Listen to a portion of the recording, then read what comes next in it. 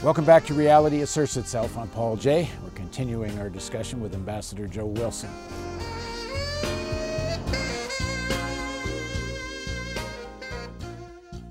In an article he wrote for The Nation on March 3rd, 2003, titled Republic or Empire, Ambassador Joe Wilson wrote, "The underlying objective of this war," meaning the Iraq War, "is the imposition of a Pax Americana on the region, an installation of vassal regimes that will control restive populations.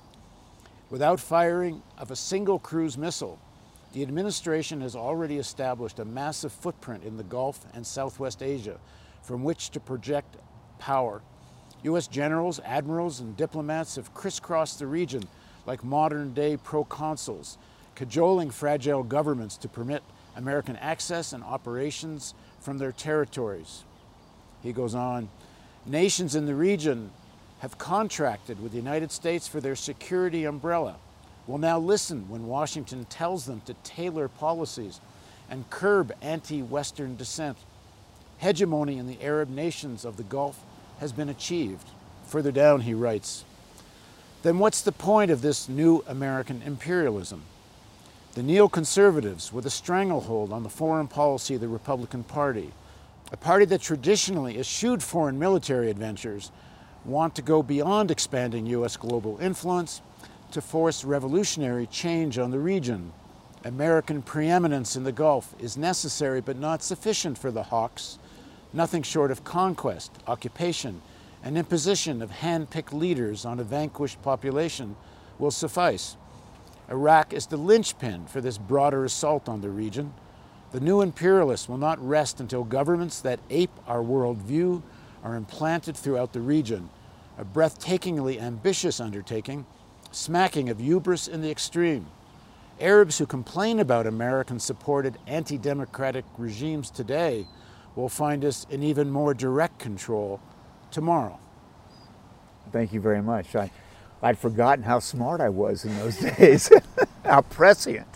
I mean, I think if you look at the world today, it's just the extension of that. It's big-footing everybody, with the exception that now people are tired of having an American boot on their neck. And I think you're starting to see that blowback. We've lost our political authority. We've lost our international moral authority, the extent to which we had it. And again, we can argue about American hubris in the past, but when we came out of the Gulf War, we had a lot of moral authority in the world, and we have just squandered that with our arrogance and with our big footing of countries around the world, and it's yeah. The title of that article was Republic or Empire.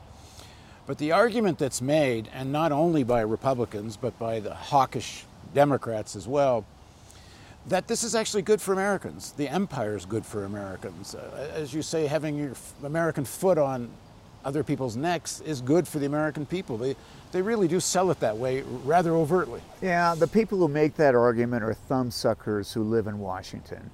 They're basically Washington hacks. They don't know a lot about the outside world. Ask these neoconservatives how much time they've spent outside the United States, how much time they've really spent in other cultures. And you'll find that, you know, a 2-week trip to Florence, Italy is the extent of their international exposure, or a couple of weeks in Israel, or a couple of weeks here, a couple of weeks there. Their exposure to other cultures is really limited. They don't even know Canada. The argument is this kind of global hegemony, this military might, a budget that's bigger than essentially the rest of the world combined, keeps Americans safe and is necessary. No, it doesn't. It makes us much more vulnerable. How? Well, because first of all, it just inspires other people to hate us. Nobody wants. If you were, the way I like to tell people, how would you like it if the Iranians were sitting right outside of Washington, D.C., or were sitting on the Canadian border just north of Niagara Falls? We wouldn't like that at all. We, as Americans, we would resist. And My God, the world is replete with invading armies who have met small but devoted resistance forces who have thrown them out. Why should we think this is any different?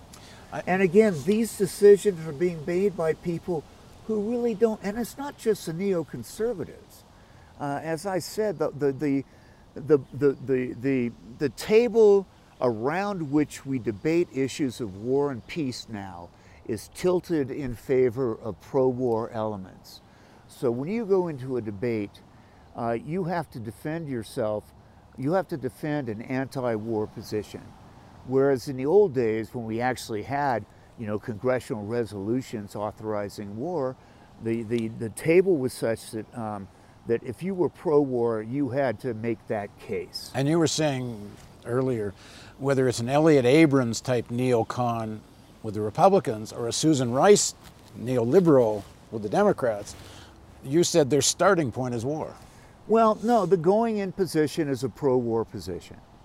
And so you're sitting around the table, and if you're anti-war, you've got to make the case. And that's what the Arab Spring was all about. It was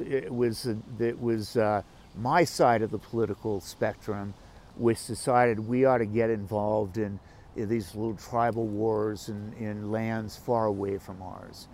I think it was Clausewitz who once said, great nations don't involve themselves in small tribal wars. And I would just add to that, if you wish to remain a great nation. We have big issues. We have big, we operate on a geostrategic level. We don't need to be involved in everybody's backyard fight. But this idea of Pax Americana, essentially global hegemony means hegemony in every region. You can't have global if you don't have it in every region. But Americans are being told, to a large extent, their affluence is dependent on this. So it's worth spending so much money on the military. Yeah. Not that they just only keep you safe, they keep you affluent. Yeah, and look who's funding those campaigns, those propaganda campaigns. It's people who benefit from it. War is money-making. I learned this, I did the Angolan War for 20 years. And the hardest thing about bringing everybody to the peace table was the fact that everybody was making money on the violence. And I was just talking to a buddy of mine yesterday. It was probably the most complicated, and I was in and out of the process for up to 20 years, and it wasn't as dramatic as Baghdad, or it wasn't as dramatic as taking Bill Clinton to Africa, but it was the nitty-gritty of bringing adversaries to the peace table. And at the end of the day, the hardest thing was to get them to understand that a broader peace was more important than the money they were making on the war transactions that they were engaged in every day. And it's no different here. It's no different here. And we have made it even more complicated with all these regional commands. You put regional commands in place, they come with 4-star generals, they're 3-star aides, they're 2-star aides, and everybody in the command wants to be the next chairman of the Joint Chiefs. And the way you get there is to create action. And if I fought really hard against the creation of the Africa Command when I was at European Command headquarters, because I saw this coming. And you can look at it now. We've got American troops all over Africa now. And there might be some legitimate reasons for an American presence, but a lot of this is because 4-star generals want to make their name. They want their next job. The current military buildup around Iran. I'll read again one sentence from what I read from your Nation article. The new imperialists will not rest until governments that ape our worldview are implanted throughout the region. Is that what's driving this administration, the Trump administration's Iran policy? I think Iran has everything to do with sort of regional politics. I think the Iran thrust is all tied to Israel. It's tied to Israel's sort of sense of its own domestic security. Hezbollah is funded by the Iranians. The Iranian presence in Syria is huge. The Iranian president's presence in Iraq is big and impressive and important. And I think they see that as a strategic threat. And go back again to not just the project for the American century, but the letter of, 97 to Bibi that Pearl and those guys wrote. I can't remember what we call it now, but that was basically the thrust of their argument was the key to peace in the Middle East doesn't go through Jerusalem. In those days, it went through Baghdad. If you got rid of Saddam, then there would be peace, flowers would bloom in the Middle East. And they were quite explicit. There's no need for a UN resolution. Yeah. Oh, absolutely, absolutely. And of course, Baghdad turned out to be I'm not sure how to say this delicately, but a mess. And so now as Ladine said, boys go to Baghdad, real men go to Tehran. And that's what they want to do. And they still think that all they need to do is overthrow a government and suddenly the flowers will bloom everywhere. That's not going to happen. But there'll be a heck of a lot of money made along the way. And there'll be a lot of lives lost, and there'll be a lot of real danger to the region. And frankly, we're getting to the point that these wars become threats to the species. You're only just one thumb click away from a nuclear weapon, and this is really risky. It's dangerous.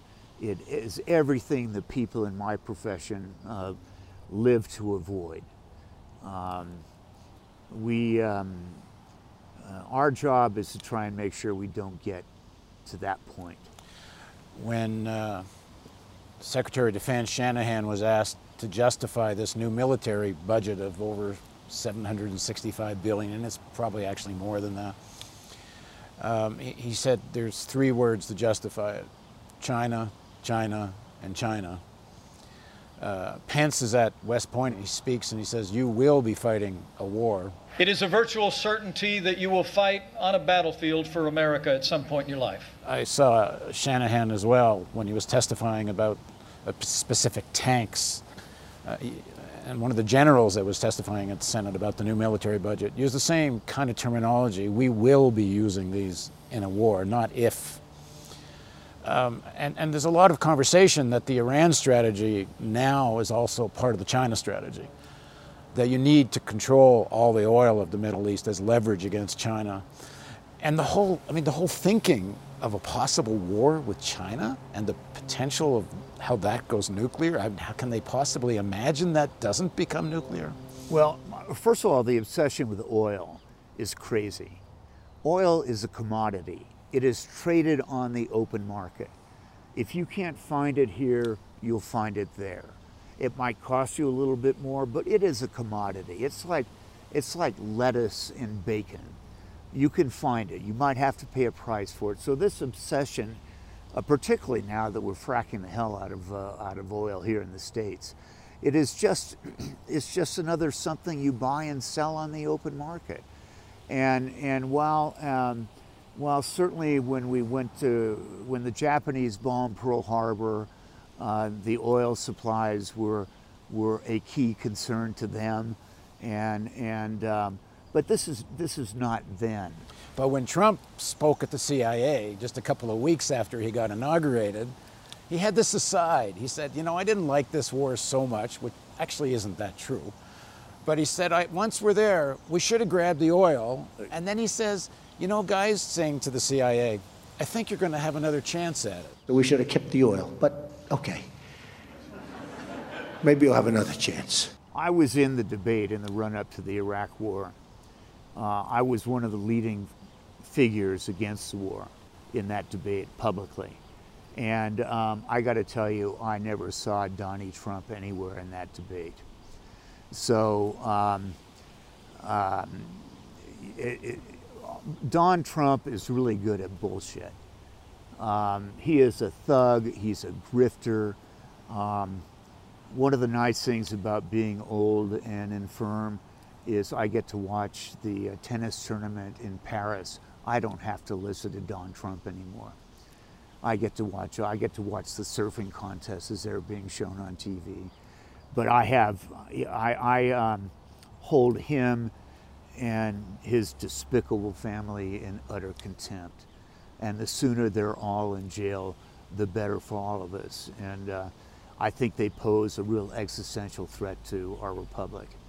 And Bob Mueller's 9 minutes was, for me, a cri de coeur to Republicans to put their patriotism ahead of their party loyalty.